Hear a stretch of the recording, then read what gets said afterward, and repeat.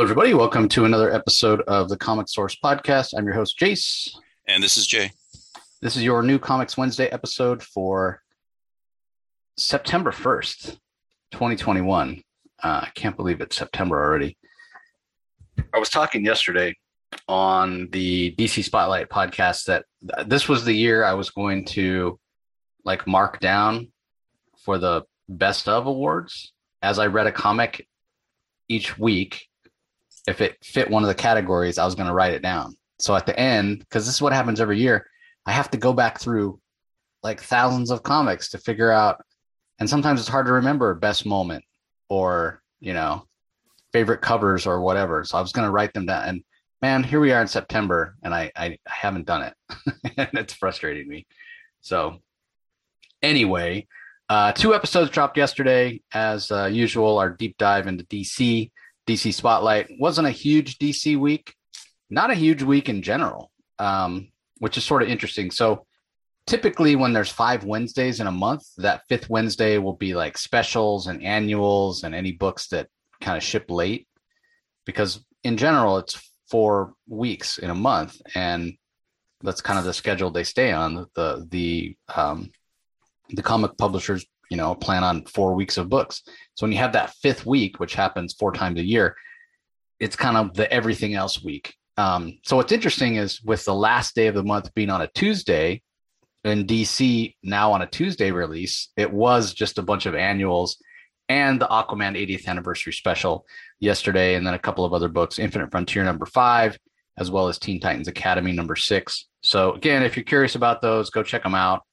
I will also say that we did do a special episode on the 80th anniversary of Aquaman because it was such a big book. It had 11 stories. So we separated that out. So if you're curious, go over there and check it out. You can find it on the Comic Boom YouTube channel, or obviously on the Comic Source podcast. So if you're curious about any of the DC books, go check them out there. We didn't get Marvel this week for some reason. As we're recording this late on Wednesday, we were hoping, but eventually or late on Tuesday, I should say. But eventually we got to get it recorded, so we weren't able to check out the Marvel books. So not going to talk about those either. So again, it's going to be a bit of a lighter week, but it already is a lighter week, like I said, because even though it's the first Wednesday of the month, Marvel didn't have a lot either. Neither did DC, although it was a 5th week for them, like I said. But before we do talk about a few of the books that we have had a chance to read, I wanted to mention that Marvel announced this new publishing initiative. And I don't know, this doesn't necessarily sound like the thing that Tom Brevoort was sort of hinting at earlier in the year. Maybe their plans have changed with the supply chain issues and COVID continuing. I'm not really sure, but the publishing initiative is called Timeless. And that's a play on the fact that 82 years ago, Marvel Comics was actually called Timely Publishing. And so I think they're trying to play in on that. So 2 of the events are actually going to kick off this year in 2021 in December. So we have Devil's Reign, which is the Daredevil event from Zdarsky and Checchetto, which comes out of the events that we're seeing in the Spider-Man Venom Free Comic Book Day book. And, we've already heard that Daredevil's coming to an end.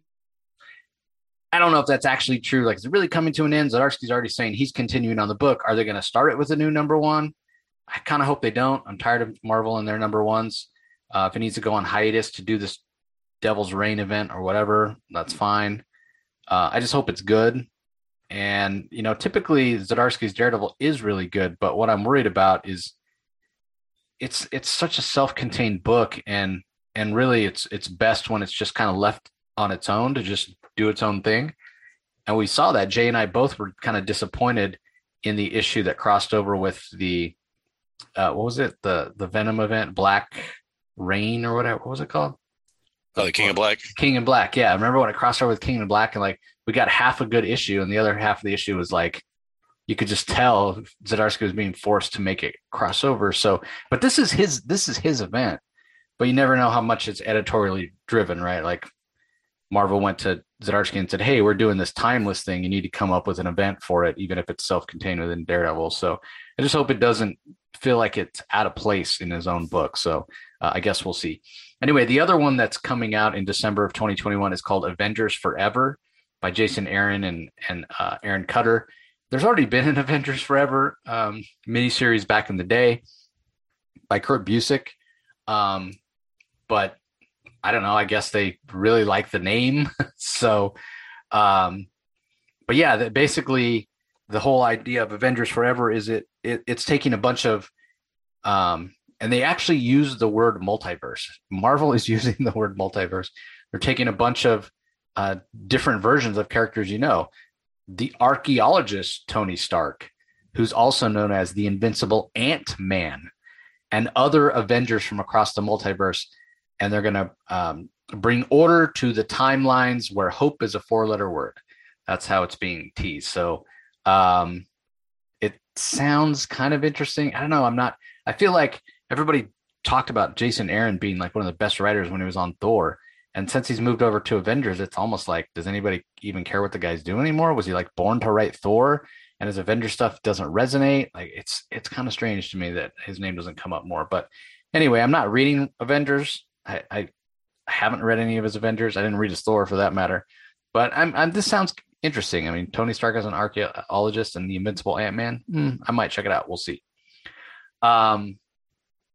There's also a new Kang the Conqueror series from Jed MacKay, Kev Walker, Joe Bennett, and Mark Bagley in December of 2021, which is interesting because we already have the Origin Kang series going on right now. So not sure how those might intertwine. And is this just basically comics kind of boosting up a villain, namely Kang, because he's going to start showing up in the MCU? Don't know. The other big announcement today, the X Lives, or 10 Lives, I guess, of Wolverine and 10 Deaths of Wolverine. These are both coming out in January 2022. And I guess they're like companion series. I'm not really sure. There's one in the past, one in the future. I don't know, but it's Benjamin Percy, who I feel like was born to write Wolverine, Joshua Cassara, and Federico Vicente. There's also new She-Hulk coming. And that's not really surprising because, again, there's a TV series that's also supposed to come, She-Hulk TV series that's also supposed to be coming out in January 2022. That's by Rainbow Rowell and Rose Antonio. And rumors that it's going to be a return to the more traditional She-Hulk we know, where she's not all, I don't know, what's the word, dumb, I guess you'd say. It used to be Jen Walters turned into She-Hulk and she retained all her personality and all her intelligence or whatever. And then in that Jason Aaron Thor series, we see that she's much bigger, bulkier, much more masculine, and she's much more of the Hulk smash sort of She-Hulk, which I don't know. That's part of the reason I didn't even read that Avengers. That's not a She-Hulk that I have any interest in reading. And I think a lot of fans sort of agree with me, but I get it. You can't just keep telling the same story over and over. But it wasn't for me, and I jumped off. So will this be a return? Will they try to straddle and get the best of both worlds? I don't know. I mean, I meant there's got to be some people out there that like this different version of She-Hulk, who's more like her incredible cousin. The other thing that was announced that's coming out is the Reckoning War in Fantastic Four in February 2022 from Dan Slott, Carlos Pacheco, and Rachel Stott. So this is a pretty interesting one because Dan Slott has dropped references to the Reckoning War in his work in Marvel Comics for over 20 years. And he's finally now getting to tell this Reckoning War story that he's had in the back of his head rolling around for 25, 30 years. So it's either going to be really, really good because he's had so much time to refine it, or I feel like it's going to be really, really bad because he's had so much time to mess it up in his head, like over bake it, basically. So I guess we'll see. There's also, again, not a surprise because we are supposed to be getting a TV series, possibly with Lawrence Fishburne, of Moon Girl and Devil Dinosaur. So we get the return of that in, I think in February. Yeah, that one's supposed to come out in February as well, 2022. So yeah, it's been many, many years, 82 years since the publication of Marvel Comics #1 that came out from Timely Publications. That was August 31st, 1939. So 82 years to the day as I'm sitting here recording this. So I guess it's kind of cool that they're sort of acknowledging that with this timeless initiative. At the end of the day, they just need to be good stories. So I guess we'll see how that all plays out. All right. Well, on to the books that we did get a chance to read. As I mentioned, we did not get Marvel. Speaking of, and DC is on yesterday's episode, but we did get a chance to read a few books, and we're going to talk about them here. And let's kick it off with one of our favorite publishers and one of their new series debuts today. It's called Almost American. First issue is called Exodus. It's written by Ron Marz. The art is by Marco Castello. Colors by Flavio Dispenza. Letters by Russ Wooten. And I should also say that it's based on a true story by Janosch Newman. Now, Janosch, if that name sounds familiar, he was the co-writer, or at least Stephanie Phillips wrote Red Atlantis, but it was also based on an idea that Janosch and his wife had. And they're like they were real life spies, Russian citizens who worked for the Russian intelligence agencies in Russia and eventually defected. So this is them working with Ron Marz to sort of tell their true life story. So, like I said, we have Red Atlantis, which he contributed to, and it was from an idea that he has. But now Aftershock is actually telling his story. So I'm sure some of it's fictionalized, it's based on a true story. But yeah, it's pretty interesting. And I probably should reach out to Aftershock and see if we can have Janosch on, because he'd probably be a pretty interesting guy to talk to. Him and his wife. I think his wife's name's Victoria. So anyway, take it away, Jay. What'd you think of this book? Well, I was looking forward to the book because I kind of like the spy stories and whatnot, and people, trying to defect. So it caught my interest. I was just curious what year that was happening, but the book starts off in 2008, so it's not like from I thought would be like from like the 50s or 60s, but it's more like Russia's already gone in 2008. But it's the husband and wife, and the two main characters are going to be Alexa and Victoria.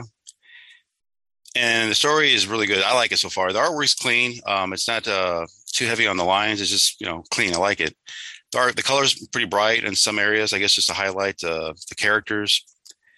And they start off in Puerto Rico, and that's when they, go to the embassy and, just kind of offer themselves up, and say that we'll give this information for that. It seems like it takes a while for them to actually get the what they need to get out of that country and into the United States, but it's like a big ordeal for them to get there. And the whole trip is kind of a mess for both of them, especially the wife, but they end up in America. And then if you get to the back of the book, it actually has like a little bio of the main character saying, this is how I did everything. And it's, the real people. It's actually a real picture of the husband and wife on it, which I kind of thought it was kind of neat. And it gives you a timeline of why he joined and what he did and, where he ended up at the end. But a lot of it's kind of blocked off to kind of make it look like, they can't tell you everything that they actually did. But I enjoy it. I'm looking forward to the next issue. Yeah, I really enjoyed it too. And it's always the sort of the challenge when you say based on a true story, you want to stay kind of true to the story. But at the same time, and this is why some people have problems with it. Like, I think, was that movie, I think it was even nominated for like Best Picture or whatever, about the football player that had Sandra Bullock in it. The Line, something in the Line. Yeah, but anyway, there were people that came out after the movie, came out and they said, well, that's not how it happened. That's not true, blah, blah, blah. But, you still have to make it entertaining. The Blind Side, that's what it was called. Yeah, The Blind Side. But you still have to make it entertaining. And so while this is interesting and intriguing start, and we do get introduced to the fictional version of Janosch and the fictional version of his wife, Victoria, and they go by different names. But there's not a whole lot of action or intrigue that necessarily happens yet in the first issue. But I do agree with you that the whole idea of it is fascinating. And the other part of it is, yeah, like you're right. If it was back in the Cold War, you might expect to see some more action. But I mean, Russia is, and the United States, I almost feel like it's a new Cold War going on right now with disinformation and whatnot. So in the era that they were leaving, in the era that they were defecting in the late 2000s, it's sort of maybe the beginnings of that. So I definitely feel like they may have known, they may have seen the writing on the wall, and it goes into, why they decided to leave and all that kind of stuff. So obviously their real names are not Janosch and Victoria. I'm sure they've had several identities since then. And like I said, probably should have him on the show to talk about it, because it'd probably be pretty interesting. But great title from Aftershock. I expect the sort of intrigue and how compelling the story is to increase as the issues, come out.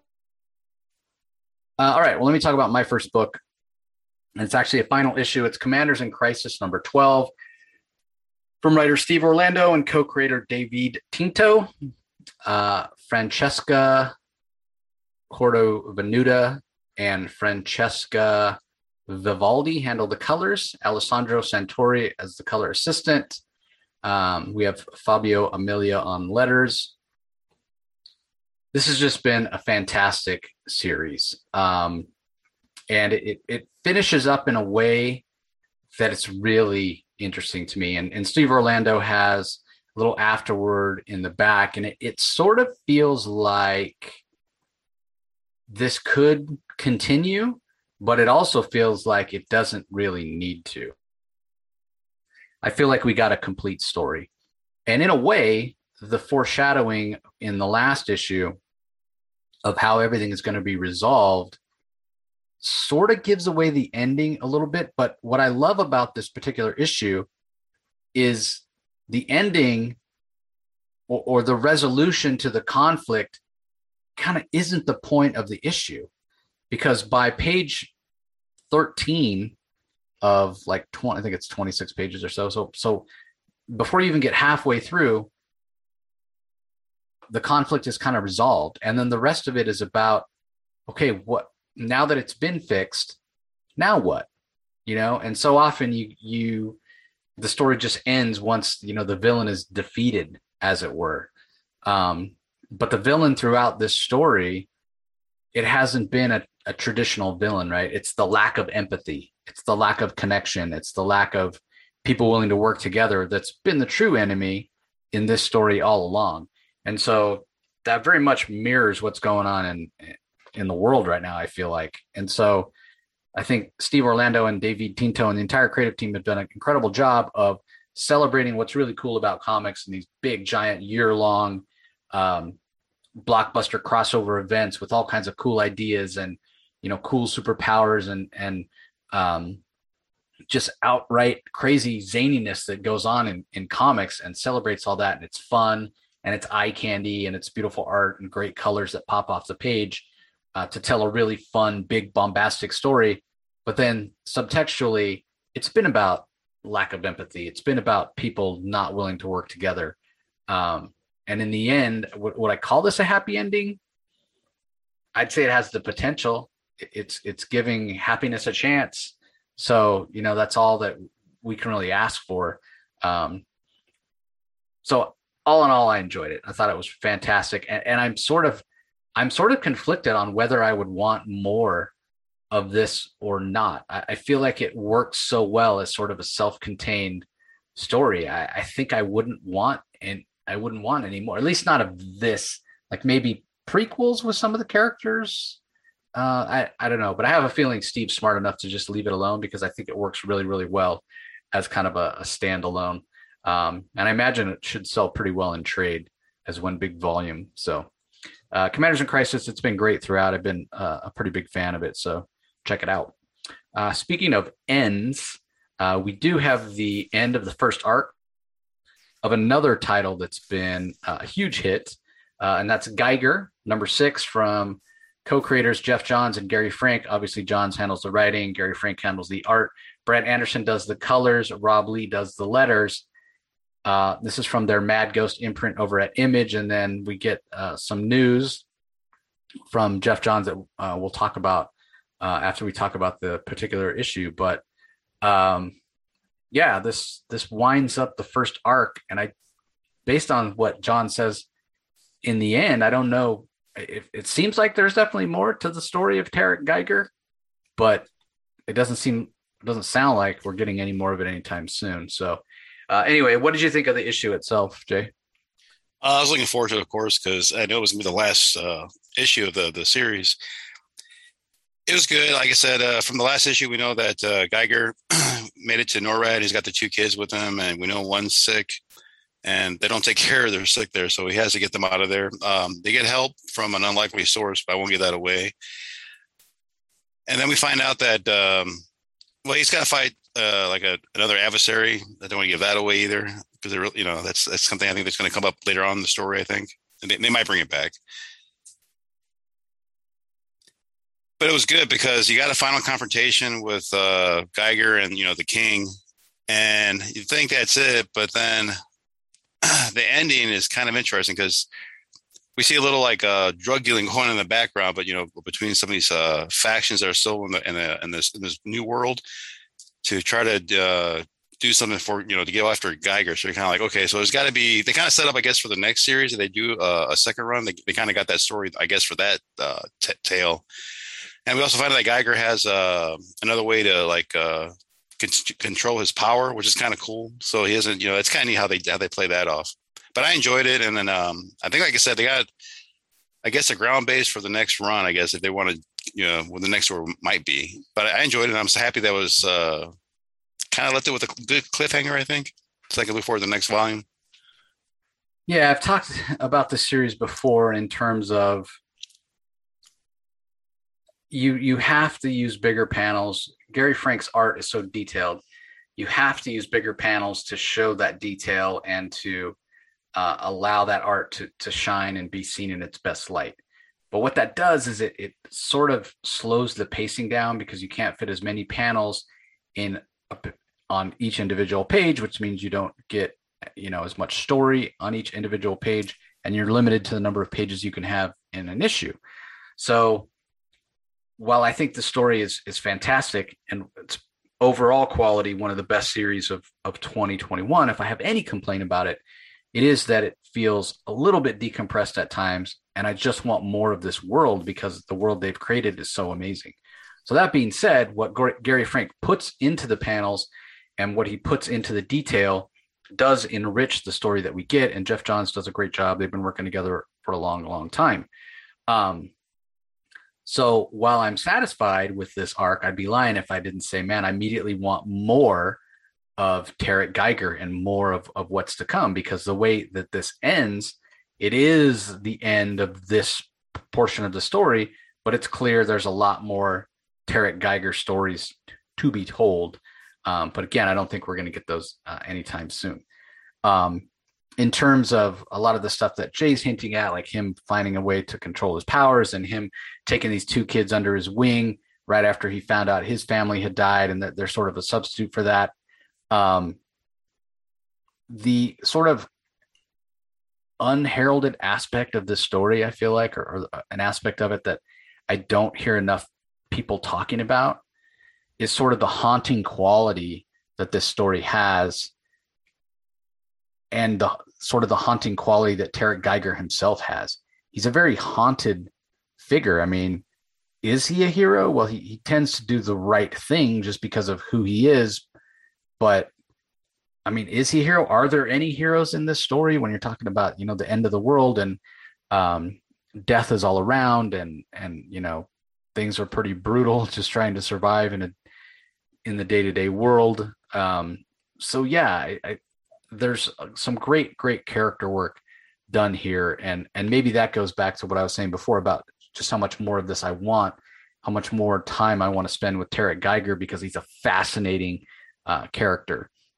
Now, that being said, we're introduced to another character here in this issue that is part of the Unnamed, which these are sort of heroes throughout time that Geoff Johns, Gary Frank, and others are going to tell the stories of. That's the sort of next step for Mad Ghost, if you will. So in the back of this issue, we get a timeline And the names that are mentioned are Redcoat, the Northerner, the Monster, Junkyard Joe, American Widow X, First Ghost, Unknown War, and then Geiger. And there's a timeline and there's years for each of those. So we do know that there is more Geiger coming in the form of an 80-page giant. That's it's on sale November 24th, and it's not just Geoff Johns and Gary Frank. We've got Brian Hitch, we've got Jay Farber, Peter J. Tomasi, Sean Galloway, Janet Harvey, Pornsack Pichashote, and more. And there's we've seen the cover already. There's a bunch of other characters. So I imagine some of these other characters that we're seeing are going to be perhaps some of these other unnamed that we're going to get the stories of. So like I said, in the back, there is a little essay from Geoff Johns, and he's talking about these big American myths like Paul Bunyan and Calamity Jane and John Henry. And he's talking about creating new myths that are on that same level right now. He's not so vain or arrogant that he's saying the things that he's creating are going to be on that level. He's just saying in the universe he's creating, these are legends as well that are sort of like Paul Bunyan, Calamity Jane, and whatnot. And they're called the Unnamed, and Geiger was the first of those. And what comes next. So I'm pretty excited to hear about all these plans and this sort of interconnected universe of these unnamed heroes that Geoff Johns is planning on working on. Now, whether he's doing them all himself, along with Gary Frank and Brad Anderson, I don't know. We do know we have Snipe and Slug from Peter J. Tomasi and Brad Walker that's coming under the Mad Ghost imprint. So yeah, I am excited. The only thing that kind of tempers that excitement a little bit is I know how busy Geoff Johns is doing other things. And I know that Gary Frank's art is super, super detailed, and he's not the fastest artist in the world. So if we're going to get this world of the Unnamed, I'd like it to come out, like give me 2 books a month, give me a couple of these titles. But I don't think the guys have the bandwidth to do that. So that's why I wonder if they might bring in other people, or if Geoff Johns might decide to work with some other artists, or if he might speed up his writing process, because I know with everything he's doing with TV and movies that he's not as prolific as he used to be as a comic book writer. So, but anyway, it's exciting times, and like this was an excellent end to the series. And like I said, the word that keeps coming back is that haunting quality of Tarek Geiger, and the haunting quality of the world, and even the art from Gary Frank. His art, like I said, super detailed and really bright colors throughout from Brad Anderson when you talk about the green glow of radiation and whatnot. But even then, the art itself it's a little bit melancholy, as it should be, because it's a post-apocalyptic tale, and it suits the haunting quality of the story. So fantastic work from that entire creative team. All right, next book I'm going to mention is Undiscovered Country from writer Scott Snyder and Charles Soule. Art is by Giuseppe Camuncoli and Leonardo Marcello Grassi. Colors by Matt Wilson. Letters by Crank. We saw last issue that the team entered into this new realm, the realm of possibility, or the zone of possibility, and this one's all about creativity, right? This is the zone in America that has to do with creating stories and creating music and art and all that sort of stuff. And apparently what they need to do in order to escape is help it flourish again, help this zone of possibility become a place that's sort of a fertile ground for creation again. Because apparently what happened is, just like all the other zones, this zone became isolated. And so when you're isolated and you don't have input, it's hard to have creative output, right? Like we talk about it all the time on this show when we have creators come on, that sometimes the best thing you can do as a creator when you're, stuck on a project, whether it's writing or drawing or whatever, you just need to recharge your batteries, your creative juices, come up with new ideas. So go watch a TV show, go watch a movie, listen to some music, go for a walk and take in stimulus, so you, not to copy something or to ape something, but just to recharge your batteries, right? Like you have to remember why you're doing it. It happens to me, not that my outlet is 100% creative in any way compared to, writing or drawing comics or anything like that. But man, when I cover a big show like San Diego or New York, and I'm doing like all these interviews and press rooms and everything, like by the time Sunday rolls around, this is not a vacation, and I'm not getting paid to do this. I'm paying to do this. And I'm exhausted. And sometimes I just have to take that last day of the convention to just walk around, look at comics, look at art, and remind myself that, yeah, this is why I do this, because I love this, right? I love the medium. I love the ideas. And so it's sort of the same thing with talking about a zone of possibility that is isolated and there's no new stimuli coming in. And so I think in order to move on, the undiscovered country group here, exploratory group, that's what they need to resolve. But things are not exactly what they think they are. They meet up with some people in the zone and they're told one thing, but in reality, things are much different. So in that way, the zone is not that much different from a lot of the other zones. And we're starting to see a theme here that as they're heading to these zones and they're being sort of sold a bill of goods that, hey, this is what this zone is, and everybody's trying to put the best face on it. But really, they should be learning to take everything with a grain of salt, because they're constantly being lied to, because everybody has their own agenda, which makes sense when you think about, an America that's been isolated and where time has passed much quicker than it has in the outside world. And a century, if not more, time has gone by. You're going to see things evolve culturally and politically. So this continues to be a fascinating book with some really big ideas that are also relevant to the way the world is right now. And I've heard Scott Snyder and Charles Soule both talk about how prescient it was. They've been working on this for like 5 years, and then it comes out right as COVID hits, and not just the United States, but a lot of countries close their borders, and everybody's like, whoa, how did you know this was going to happen? I mean, it's just dumb luck, one of those weird kind of things. But because of everything that's happened in the last, it's over a year and a half now, 2 years almost. All of a sudden, this book does seem like it was predicting the future in a lot of ways. And it's sort of just adds to the narrative. It adds to the richness of the story, because it makes it even more compelling. And like I said, these guys didn't know the pandemic was coming at all. So it's kind of interesting, and it adds a layer of sort of richness to the story. So if you're not reading Undiscovered Country, it's another one that I do recommend. All right, on to Jay's last book. It's from Image. It's the final issue for now, at least the final issue of the arc, if not the final issue of the series. And it's Inkblot number 12 from Emma Kubert and Rusty Glad. So let us know what you thought about this one, Jay. I enjoyed it. Like I said, I was when I first read it, it was from you, and I thought, well, okay, I'll read it, see what it's about. But I was kind of hooked. It's kind of a fun story about the cat Inkblot. And this one, we got the main lady seeker. She's trying to see if she can get the cat to open portals, because she knows the cat can do things, but she's trying to figure out what he needs, an incentive, what he needs to do to open these portals. And he finally does, after she chases him around a lot. She goes in the wrong spot, of course, because that's the way the story goes. The cat always will teleport you where you don't need to be. So there's a fight going on there. She ends up in the underworld, in another dimension. And we meet another character there. You're like, well, I didn't even know that they had another a sibling in the family line. So it's kind of neat. But the way it is weird, because she comes back to the world of the living. This other family member joins her, but only she can see him. And then she goes sees the king, and I guess they're related too.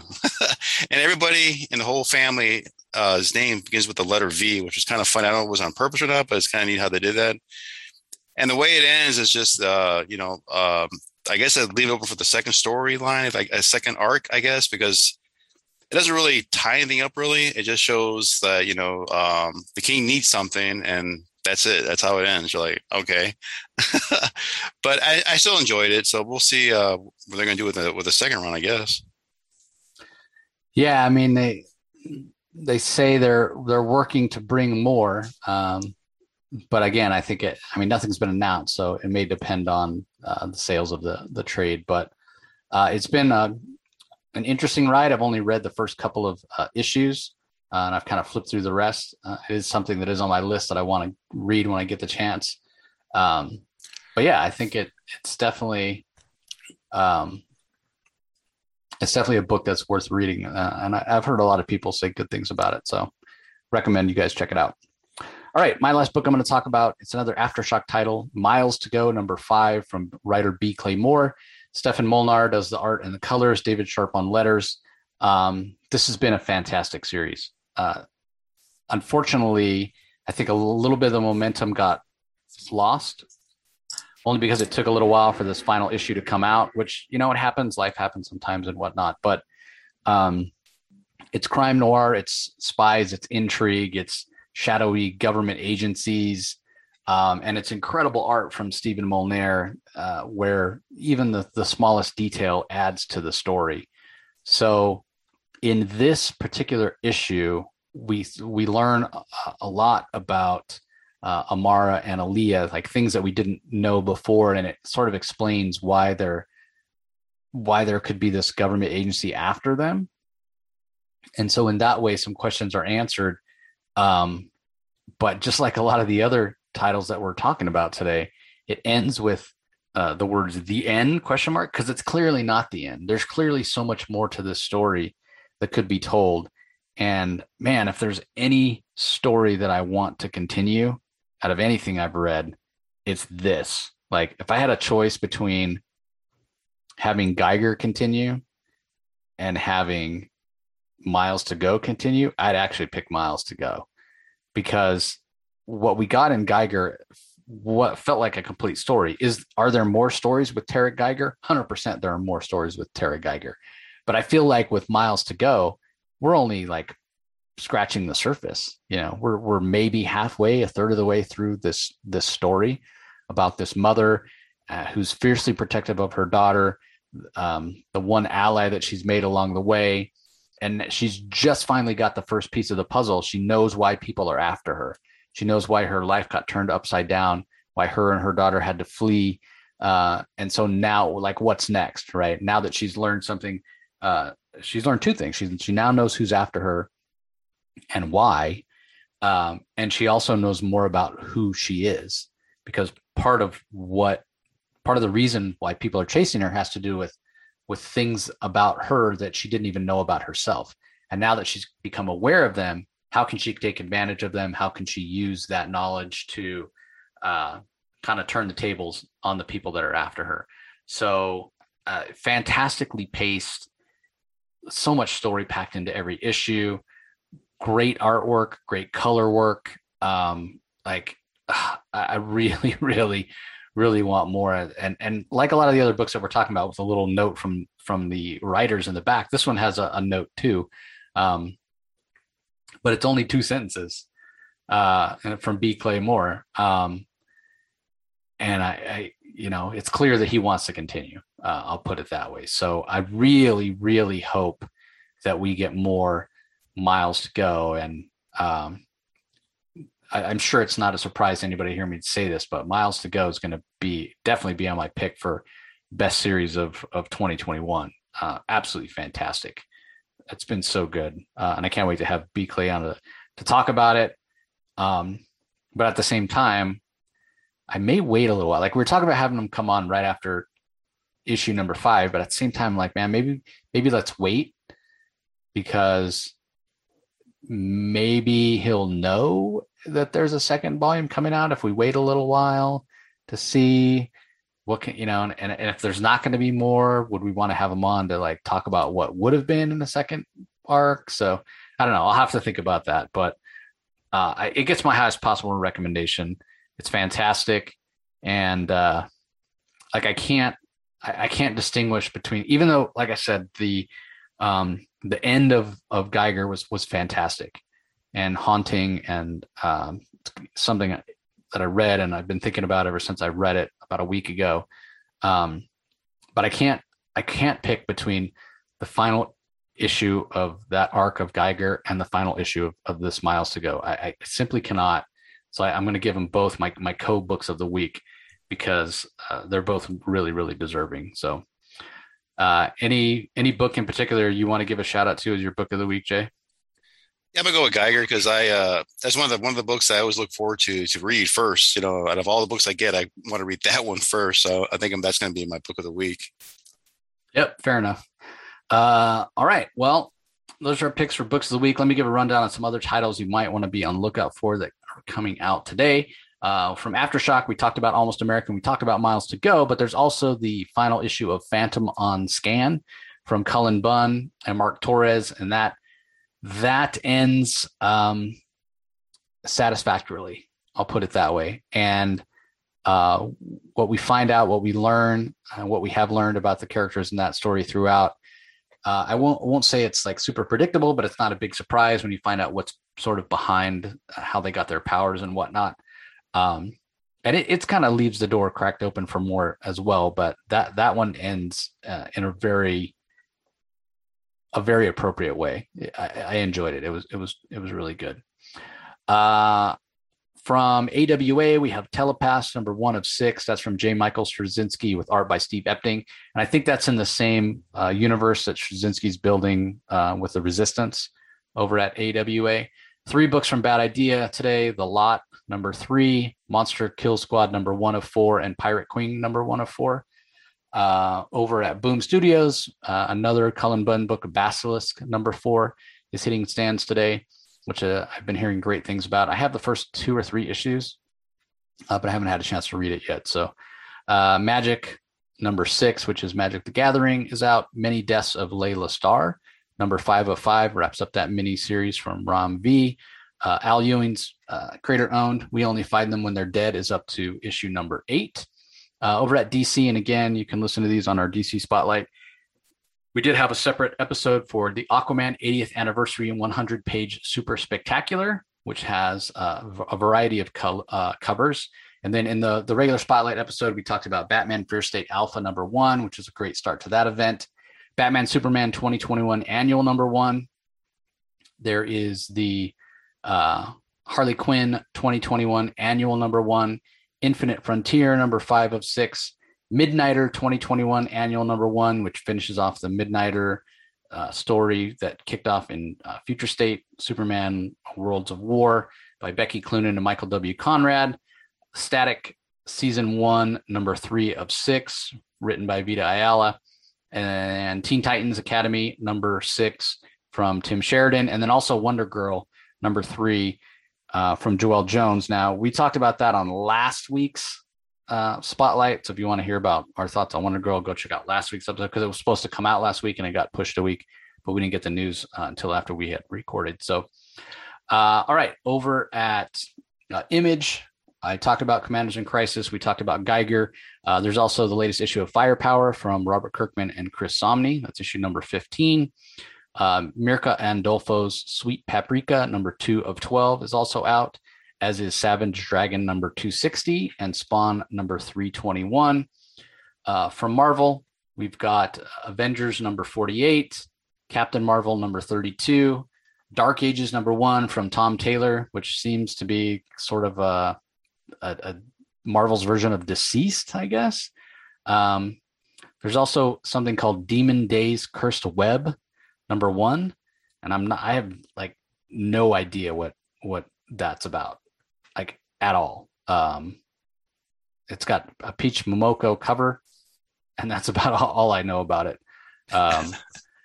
Yeah, I mean, it has Mystique on the cover, so I mean, take from that what you will. Anyway, Hellions number 15 is also out. New Mutants number 21. Sinister War number 4 of 4, which is Nick Spencer storyline that they're trying to get wrapped up for Amazing Spider-Man. And then there is an omnibus that I wanted to mention, What If, the original series omnibus volume 1. So I guess it collects all the first volume of What If, which is a heck of a lot of issues. So probably a pretty big hardcover when it comes down to it. Also, I'll mention from Vault, Money Shot number 14, which the reason I'm mentioning that is I know a lot of people seem to enjoy the Superman versus Lobo Black Label book that came out last week.